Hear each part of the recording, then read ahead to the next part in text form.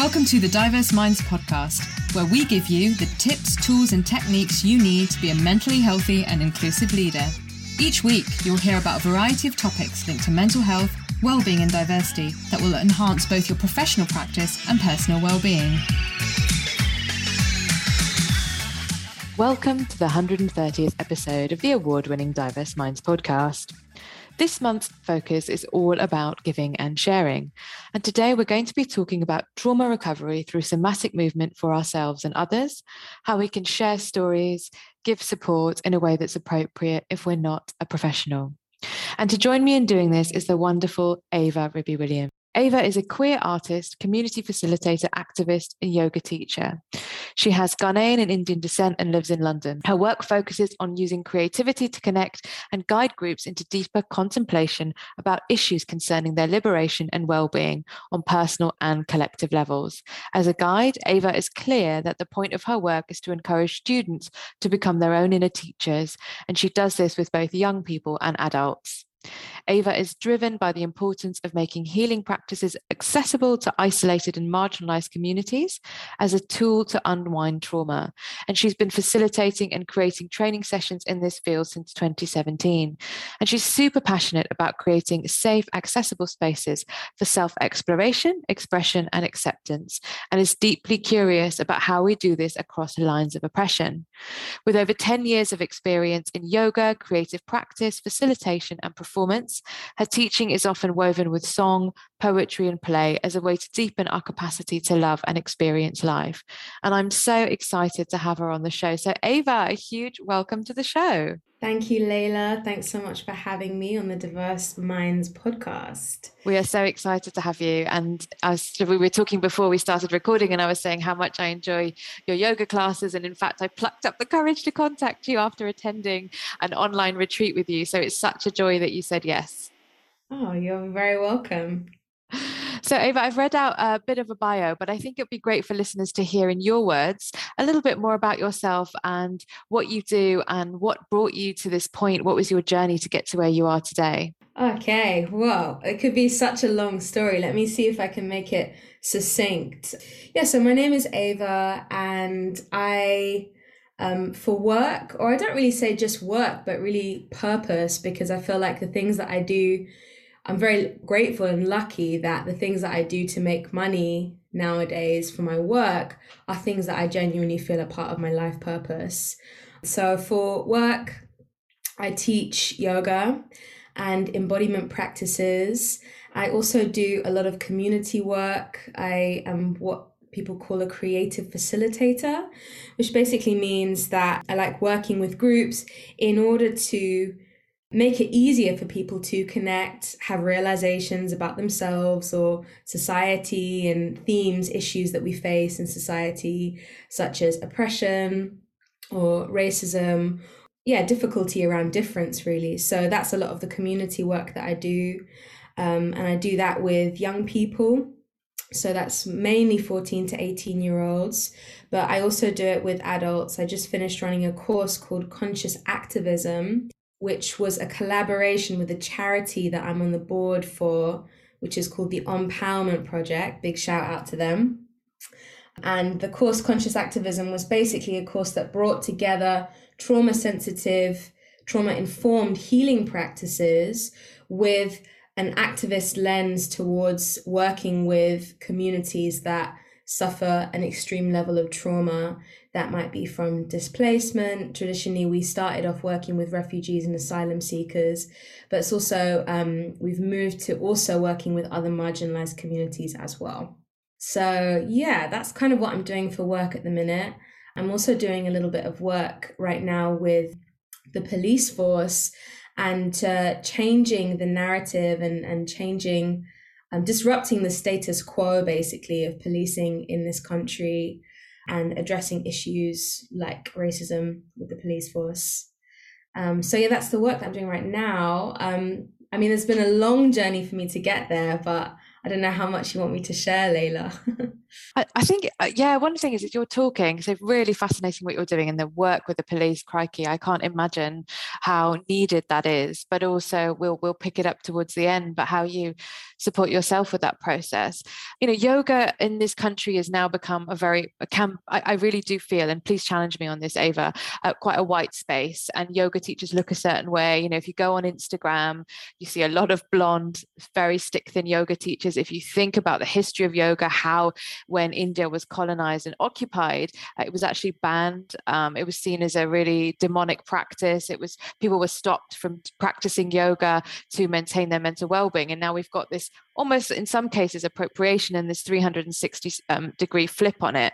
And I'd really love to know your thoughts actually about becoming a yoga teacher, the cultural element for you, and being a yoga teacher of color, and how that comes together in the work that you do.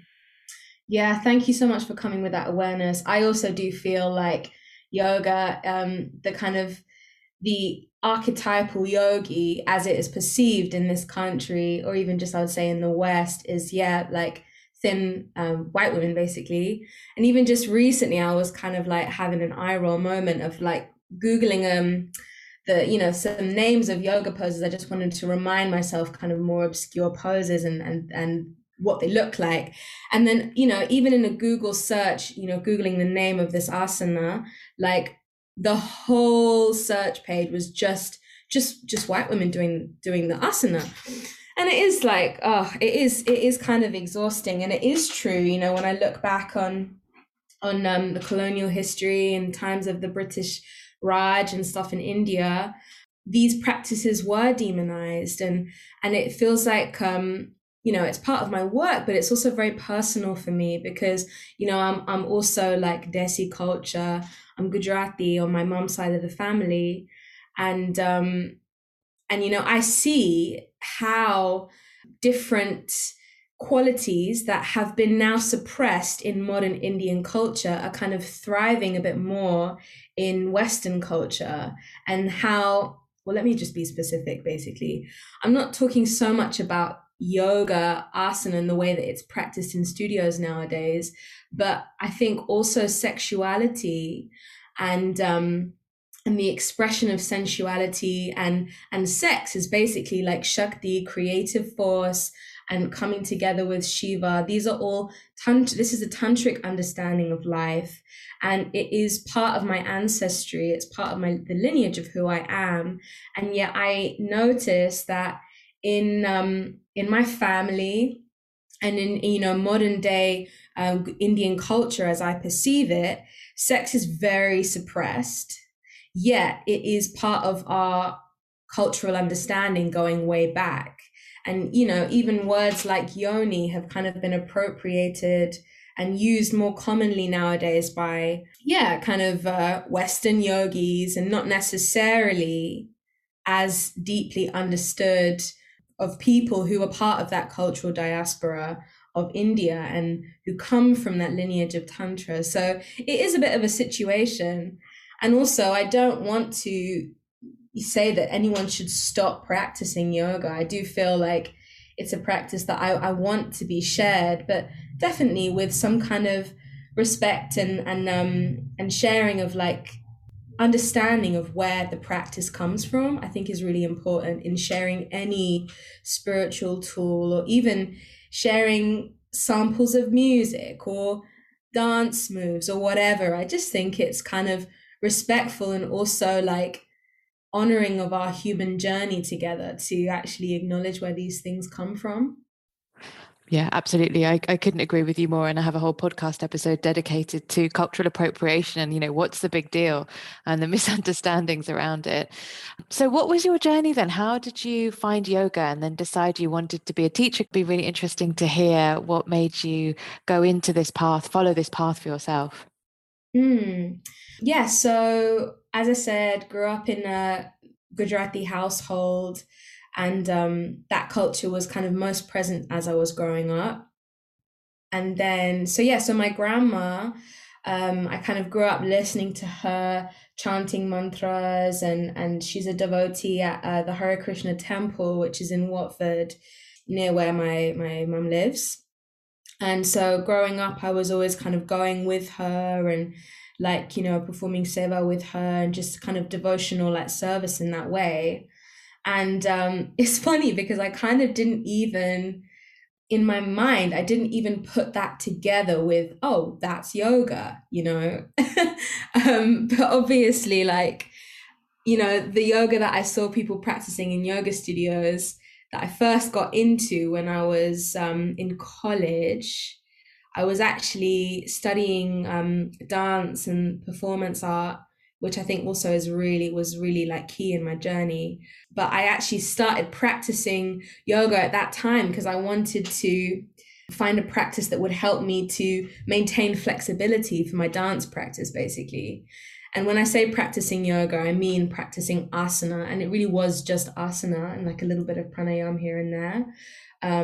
But I thought, oh, I've just started yoga. And it's so funny because it's like, no, that's not when you started yoga. You started yoga when you were just like with your grandma, like bhakti yoga. Bhakti is like, yeah, devotional yoga, like yoga of the heart and love and service in that way. And so I would say that I started yoga with my grandma, like when I was a child. But then in the sense of like asana and stuff, yeah, it was when I was at college. And I kind of haven't really stopped from there. But my yoga became, it's still very much about embodiment and asana and stuff, but it kind of, I understood it more and more from like a spiritual lens as I continued practicing. At the beginning, I would just choose classes where I would just move my body and sweat and stuff, and not demonizing that. I mean, I really like being in the body and I love being able to move. It is such a resource to me. But I kind of developed into looking for practices that were more honoring and kind of aligned and focused and talking about spirit and talking about this as a practice to actually connect to energy, connect to awareness as we move. Thank you, Ava. So true.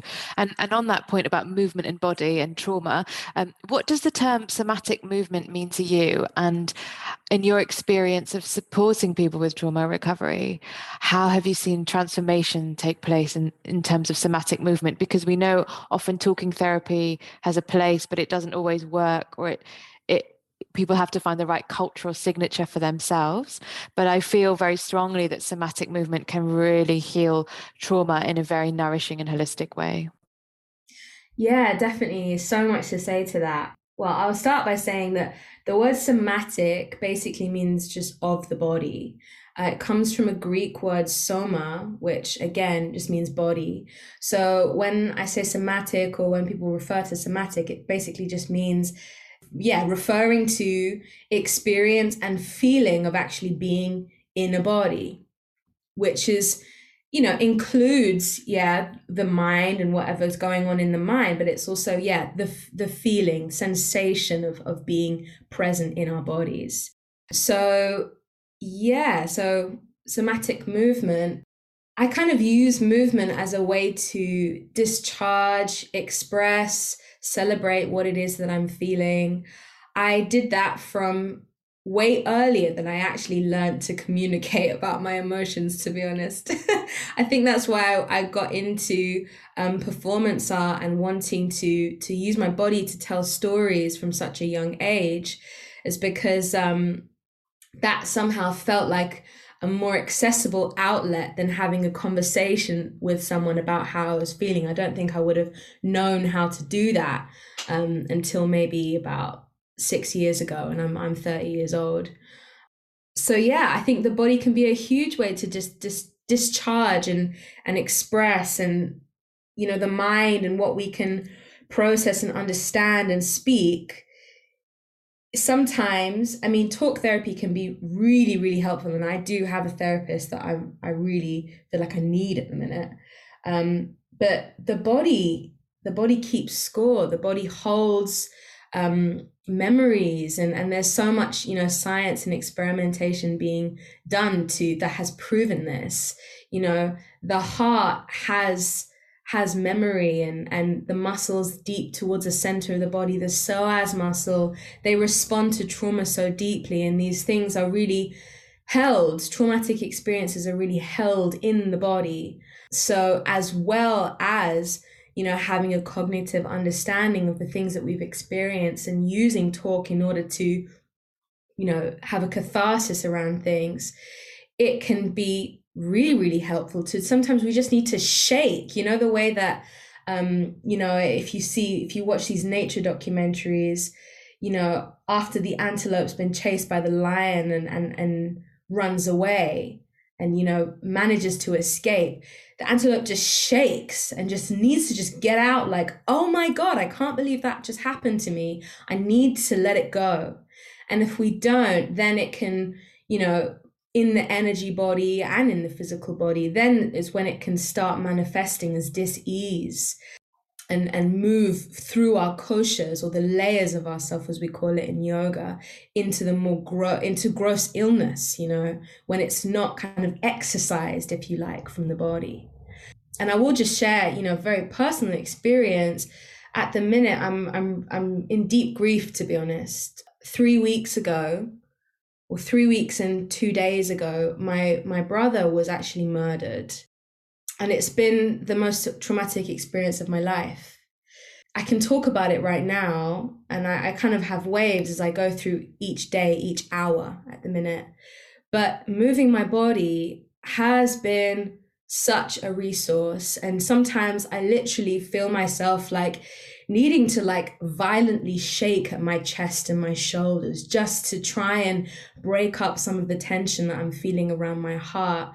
Sometimes I need to feel that the whole weight of my body is being held by the ground, and I'm kind of rolling very just minimal, and I can feel like the ground is like a mother. The earth is a mother, and it's just catching me in the palm of its hand, being the surface of the floor, and I'm just rolling around it, and I need to feel like I'm held and supported in that way. And then in other times, even this morning, I was at the gym and I want to run, and I want to find some way of aggressively letting out the intense emotion that I'm holding inside of me. And, I see this as all part of my somatic experience. I need that intensity and that rush of being able to let go of something. And, so that's all part of the somatic experience. It's not that, oh, let's all be gentle, and we just lie down and we just practice our gentle asana and that's going to be therapy. It will be sometimes, but sometimes I need to have a hyper response to this and find some way of intensely letting this out. And that's something that I do actually guide people through in my classes. Often I'll have a section of just, all right, let's just shake now. And I'll put on some intense music. And here's a chance where you can just shake your body and have that response of just having a catharsis moment of letting anything out that you're holding inside, which you're ready to let go of a little bit. Ava, thank you so much. And I think I can extend my dear sympathy and apologies and condolences about what you've just shared and about your brother. And I think listeners would also agree, we're just so sorry. And it's amazing that you've decided to come here today and to talk to me. And I can't tell you how much I appreciate that, and you taking the time. And this is what this month is all about, giving and sharing, that even in this the situation that you've just described and your grief, that you are so open and caring, that you're willing to share your own experiences, which will really, really help others. Yeah, thank you for saying that, Layla. Thank you. I mean, it feels like, I have been canceling some things, but it also is like, well, hang on, what am I here for? I've just seen that life is short. He was 44 years old. And it's like, I want my life to be in service of things that I really believe in, and I want to share it openly and speak about the things that I really care about. Yeah, be a seed that creates more revolution and more truth and love. Thank you so much. And you saying those words, be a seed that creates more truth and love, and thinking about the work that you do as a conscious activist for I call it global majority Black diaspora and or BIPOC people. How do you do that? How do you create that space for others and also look after yourself? I think it would be really great to hear about that, because I think there is a risk that we experience as activists burnout too. Oh God, definitely, definitely. Yeah, there's so many different things within this. There's burnout, which I've definitely experienced. There's also secondary trauma or vicarious trauma, which is basically the situation where you're just around so many other people's trauma all the time, and you're focusing on so much grief and pain of people, even if it's not quote unquote your own, because it's really all of ours, isn't it? But even if you're just around it, there's this kind of thing of like secondary trauma or vicarious trauma is when you just have this response of like blankness, or you're experiencing intense traumatic symptoms just from being around these traumatic situations. And I think sometimes as activists, or if you're a person who kind of has eyes wide or heart wide to really like take in and notice all the suffering that there is in the world, there can be this overwhelm of like, oh my God, what can I do about this? How can I hold all of this? And that the overwhelm of that, and also the realization that we can't hold all of it. Actually, we don't need to, as individuals, like hold all of it all the time. That's what causes burnout, or what I said, secondary trauma sometimes.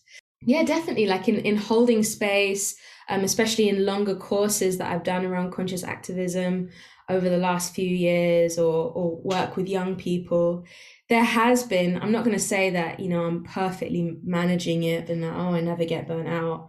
Sometimes it's like, oh my God, this has really become too much now, and I need to step back and when it's possible to step back and delve into my own resources. Sometimes it doesn't feel like it's even possible to step back, and it just does feel like that baptism of fire. Like I'm committed to teaching this course, and yes, this might be intense in this moment, but I really try and just reach into the depths of my soul and remember my capabilities, remember that I have a warrior within me. Everyone has a warrior within them. And if this feels like something which is truly aligned to my purpose and what I feel like I need to do here in this lifetime, then I can do it. I have the capacity to do it. And there has been moments recently where I haven't felt completely resourced, but it's like, no, I believe in this. I know deep down that I have the strength to do this. So I'm just going to do what I can to take care of myself. Those little moments like sleeping with my hot water bottle, or making myself that haldi ki doodh, which is basically like this, it's like haldi is turmeric and doodh is milk. So that my nice, warm, comforting little milk turmeric drink in the nighttime, those little moments, those conversations with friends. I'm going to keep it up with my therapist, even when I'm not in complete collapse. Because I think sometimes, like people who have therapists, myself included, it's like, I feel fine this week, I'm just going to cancel. And it's like, no, I'm going to keep going. Yeah, so many resources. Walks in the park. Music, oh my God, music. Just dancing in my kitchen, or listening, just walking along, or anything, just things like that. Self-touch, massaging my body with oils, things like this. There's so many. I could list on and on and on. And depending on what people have available to them, there could be so many different things for different people. Also meditation. Sorry, I forgot to say that one. Yeah, which also links with yoga practice, doesn't it? As you were mentioning it when you were very young, that kind of seva, service, yoga practice, meditation, mindfulness, really helpful for people. I think especially those of us who have had mental ill health as a result of our culture, identity, and race.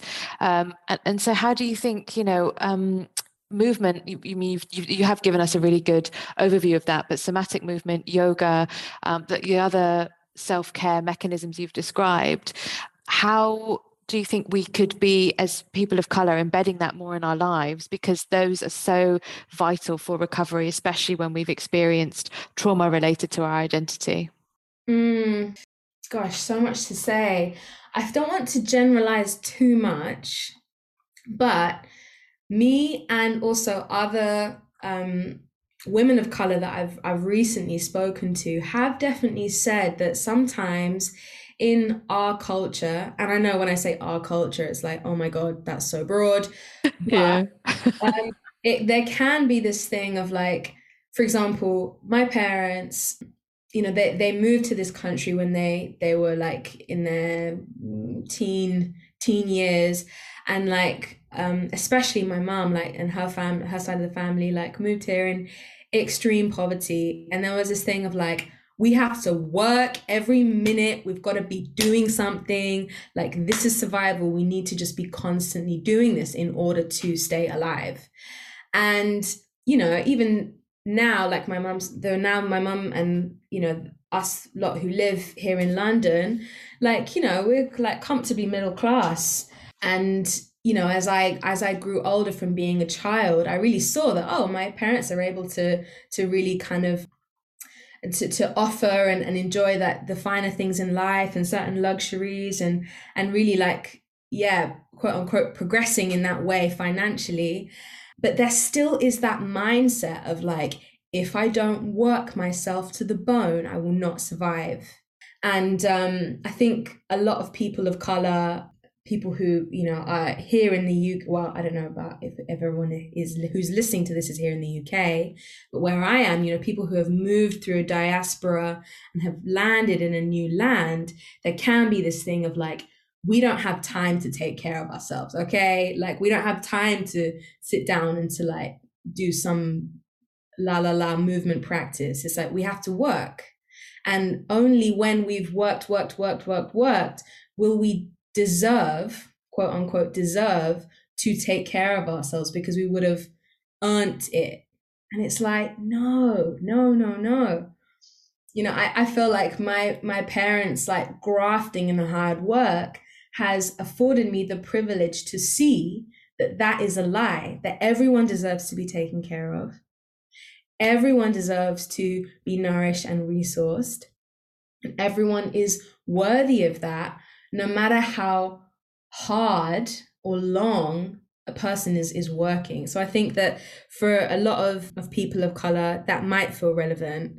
And yeah, just I think it is kind of a mindset thing of like, well, actually, maybe you do have 5 minutes, or maybe you do deserve to take yourself to that yoga class, or maybe you do actually deserve to go to therapy. There's so many people in my family who are like, oh, I can't afford therapy. And it is true for some of them, but for some of them, it's like, I don't know if that's true. Like, is it that you feel like you can't genuinely afford it? Or is it that you feel like you don't deserve to spend that money on yourself every week or fortnight or month or whenever, however much frequently you might go to therapy? So it's like, yeah, just that elevation, that boosting of self-worth, of like, you deserve this time, you deserve to, if you to whatever financial resources people have, you do deserve to spend some of that on yourself in order to take care of yourself, whether that's getting mentorship from someone else, some kind of teacher, or, as I said, a therapist, or just taking the time to be like, where possible. I know that everyone's obviously dealing with different socioeconomic situations, but where possible, like, I deserve to rest today. So I think, yeah, that's a big part of it. Just so much of what you said resonates with me. That whole thing about work yourself to the bone. You can only have a break when you deserve it. And yeah, and I try really hard, which is why I do what I do. But I'm really guilty of that. That whole point about deserving, and that it's a luxury, and we shouldn't be doing this. And whether you have what in the West we consider a high pressured career, or constantly doing things at home, cooking, cleaning, DIY, all of that, it's just so prevalent. And I think to get out of that mindset, it's a daily battle for me, Ava. It really is. You just Yeah. summarized it so beautifully there. Oh, Mm, I yeah. can really link with that. Yeah. It definitely is a thing. It's like this, like, constant boasting about, like, I haven't even sat down yet today. Yes. Yeah, and like the word aram, it doesn't actually mean relaxation. It means like a rest or a pause. So even the way I think many South Asian languages talk about rest is very different to English spoken in the UK, America, Australia, South Africa, etc. Mm, mm. Yeah, so thank you so much. That was very illuminating. And then in terms of workplaces, then, what do you think workplaces could do to talk and recognize trauma more and use somatic practices, bring it into the workplace to empower people to consider somatic practices for their trauma recovery? Mm. Um, I think, well, I work with one office in particular offering community engagement, yoga, somatic practices to the employees. And yeah, I'm just thinking how to answer that question. It kind of it is helpful to give people a space to connect in a way that isn't necessarily just about the themes of work, but it's kind of like facilitating their connection and openness with one another. And I think that, yeah, myself included, sometimes it's like when I've been in workplaces in the past, I might have been going through something really huge in my personal life, and I've been like, oh, let me just keep that to the side. Like, I don't want to discuss that with these people. I don't really trust them enough, or it's not deep enough. I can't go into this with people. And I'm not saying that, you know, people should be going into like deepest catharsis with their colleagues. It's not what I'm saying, but developing that group trust of, we don't just have to be work robots in this space. Like, we can acknowledge that we have personal lives and that things happen in these personal lives, and we have deep emotional worlds which we kind of bring with us to work, even if we try and put them to the side. And yeah, just giving people a space to acknowledge that in their co-workers, that everyone's going through something. Yeah, so in these events that I've been doing for this particular company, we do some embodiment practices, and I do a lot of work around just helping people to just get out of their heads and helping people to get out of the framework of doing it right. Like, oh, if I do this, it will be right. Because at work, it's kind of like you have to, yeah, maybe it's a bit more like you have to do the thing right and do a good job. But just remind people that there are spaces where it's not like you have to do anything right here. You just have to be here. You just have to breathe and move your body in whatever way feels right. So offering people practices that aren't too prescriptive. And that is a practice that that is something that I really do with trauma-informed yoga practice as well, is show people a brief outline of the asana, or the pose, but it's not so much of like, okay, well, make sure your hand is exactly there. Okay, bend your knee a little bit more, make sure that your hip is exactly here, or too much focus around what the shape looks like. It's like, just allow people to be in their experience a little bit more. Of course, as long as they're safe in what they're doing, in their bodies. So giving people a space where, yeah, there's not so much right or wrong. This is just about experiencing. So we do a lot of that. And then actually we do some sharing. I ask questions to make it easier for people to connect. Something like simple questions like, Nate, speak for 2 minutes about a really pivotal moment in your life, or something like this. So just helping people to have those conversations that are maybe a little bit more vulnerable than they would usually have, like in the kitchen of their office, with their colleagues, and just creating a little bit more of that group trust, I think can actually, offices, HR teams love this word productivity, right? Mm-hmm. Yeah, absolutely. The way that I sell it is like, it will produce your productivity. Like, people will like working there a bit more, maybe, if they feel like they have more trust, and depth with the people they work with. And if they like working there, they'll probably stay longer, and et cetera, et cetera. So, yeah. Yeah, so two really great points about the trust. I think that's so true. I would keep everything tight-lipped when I had a normal proper job.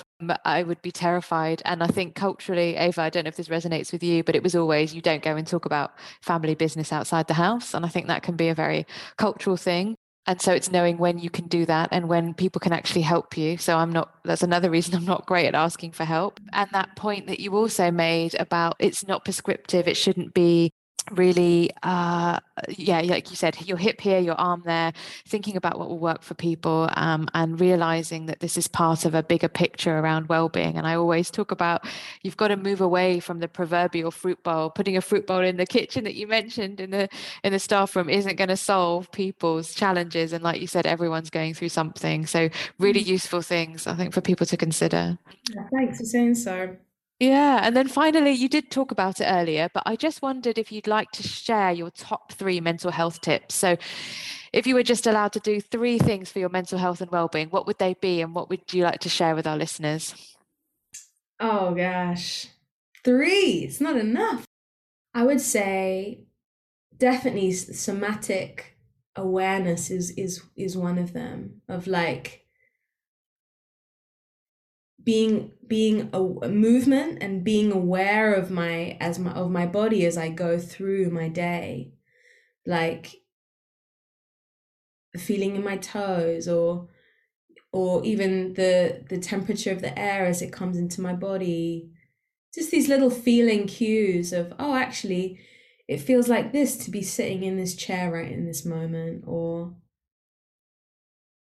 yeah, being more in that kind of visceral experience of life. Even, right now I can hear that the rain is very lightly just hitting on my window, and just being in that awareness flavor of what is happening in the moment, I would say, is huge. Yeah, and that one includes kind of movement and stuff. I'm trying to put as many things into each three so that I'm really getting juicy. Yeah, so that. And then another one would be deep, intimate, truthful conversation.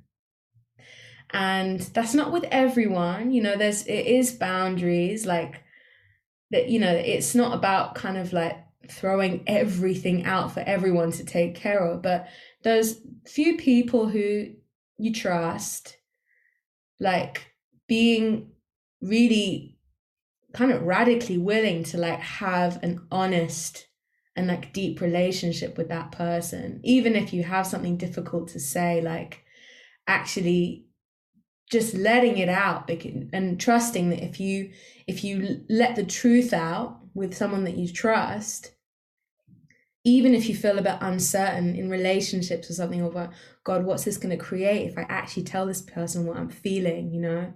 I've been that person in the past of like kind of like guarding the truth, or kind of like hogging it to myself out of fear of, I don't know what this is going to create if I say this. But just trusting in like the flow of life, that actually if I say this thing, some new thing will evolve that is more aligned to who I really am and what I really feel. And so that one includes also speaking to a therapist. It is different sometimes speaking to a therapist than even your best friend or your partner or whoever you're closest to, because it's just that isolated relationship where nothing else is expected from you, from them, of you, from them, other than you just go, you pay, and then you just say whatever it is that you want. So it can be even less filter when you speak to someone professional. And then the third one would be, yeah, like nourishment, in terms of, for me, food is a huge thing. Like eating food that feels like the medicine for the moment, and it's not always like, green juice. Like sometimes it's going to be like, I need a burger right now. I need something heavy and something that's going to sit in my, heavy in my stomach for a minute. Or sometimes it might be a glass of wine, or something. Like I'm very into Ayurveda, and it's the medicine of Ayurveda is basically like, well, what is it for whom and when? It's like The medicine is going to be different depending on the season, depending on your elements, depending on all of these things. And so just having that balance with nature, with my feeling body, and with everything of like, what is the medicine of nourishment that I need to take in right now? And when do I actually need to fast and not take anything in? And that can also be a medicine. So yeah, kind of relationship with what I take in a conscious and a nourishing way is a real resource for me. Thank you so much. And I love asking that because every guest has something different. So really brilliant to hear you, as no one has mentioned the food as medicine before. So that's brilliant. So finally, Ava, our conversation's coming to an end, and I'm really hoping that people are like, wow, I want to work with her. I want to know more about her. So if they do, and I will of course include the links in the show notes, how should people contact you? Where should we send people to after they listen to this podcast? Yeah, so you can find me on Instagram at Ava Zara, and then you can also email me. So Layla, I'll give you my email address, and you can just put it in the show Great. notes. I have a project called the Creative Soul Collective, which is a podcast, a blog, and also all the workshops and kind of events that I do. And so the website for that is thecreativesoulcollective.com, and people can find more of my work, my passions, and yeah, projects that I'm kind of working on. They can find them on that website. So I guess that's the way, really. I'm very open to collaboration and yeah. Brilliant. Thank you so much, Ava. What an amazing conversation. I've learned so much, and hearing your very calm, relaxing voice. And again, once again, we thank you so much for taking time out when you're having a really difficult and challenging personal situation to share and be kind and supportive to others. So really hope you enjoyed the show, everyone, and we'll see you in the next episode. In March, we're focusing on recognition. So we've got 4 episodes about different areas of recognition in and inside the workplace. And just want to say a huge thank you again to Ava. Thank you so much, Layla, and Diverse Minds podcast. Oh, a pleasure. Take care, everyone. Until next time. Bye. Thanks for listening to the Diverse Minds podcast. Don't forget to subscribe on Apple Podcasts, Spotify, or wherever you access your podcasts from. You can also connect with me on Facebook, Twitter, and LinkedIn. Tune into next week's episode of the podcast, where I'll bring you more insights on mental health and inclusion. Bye for now.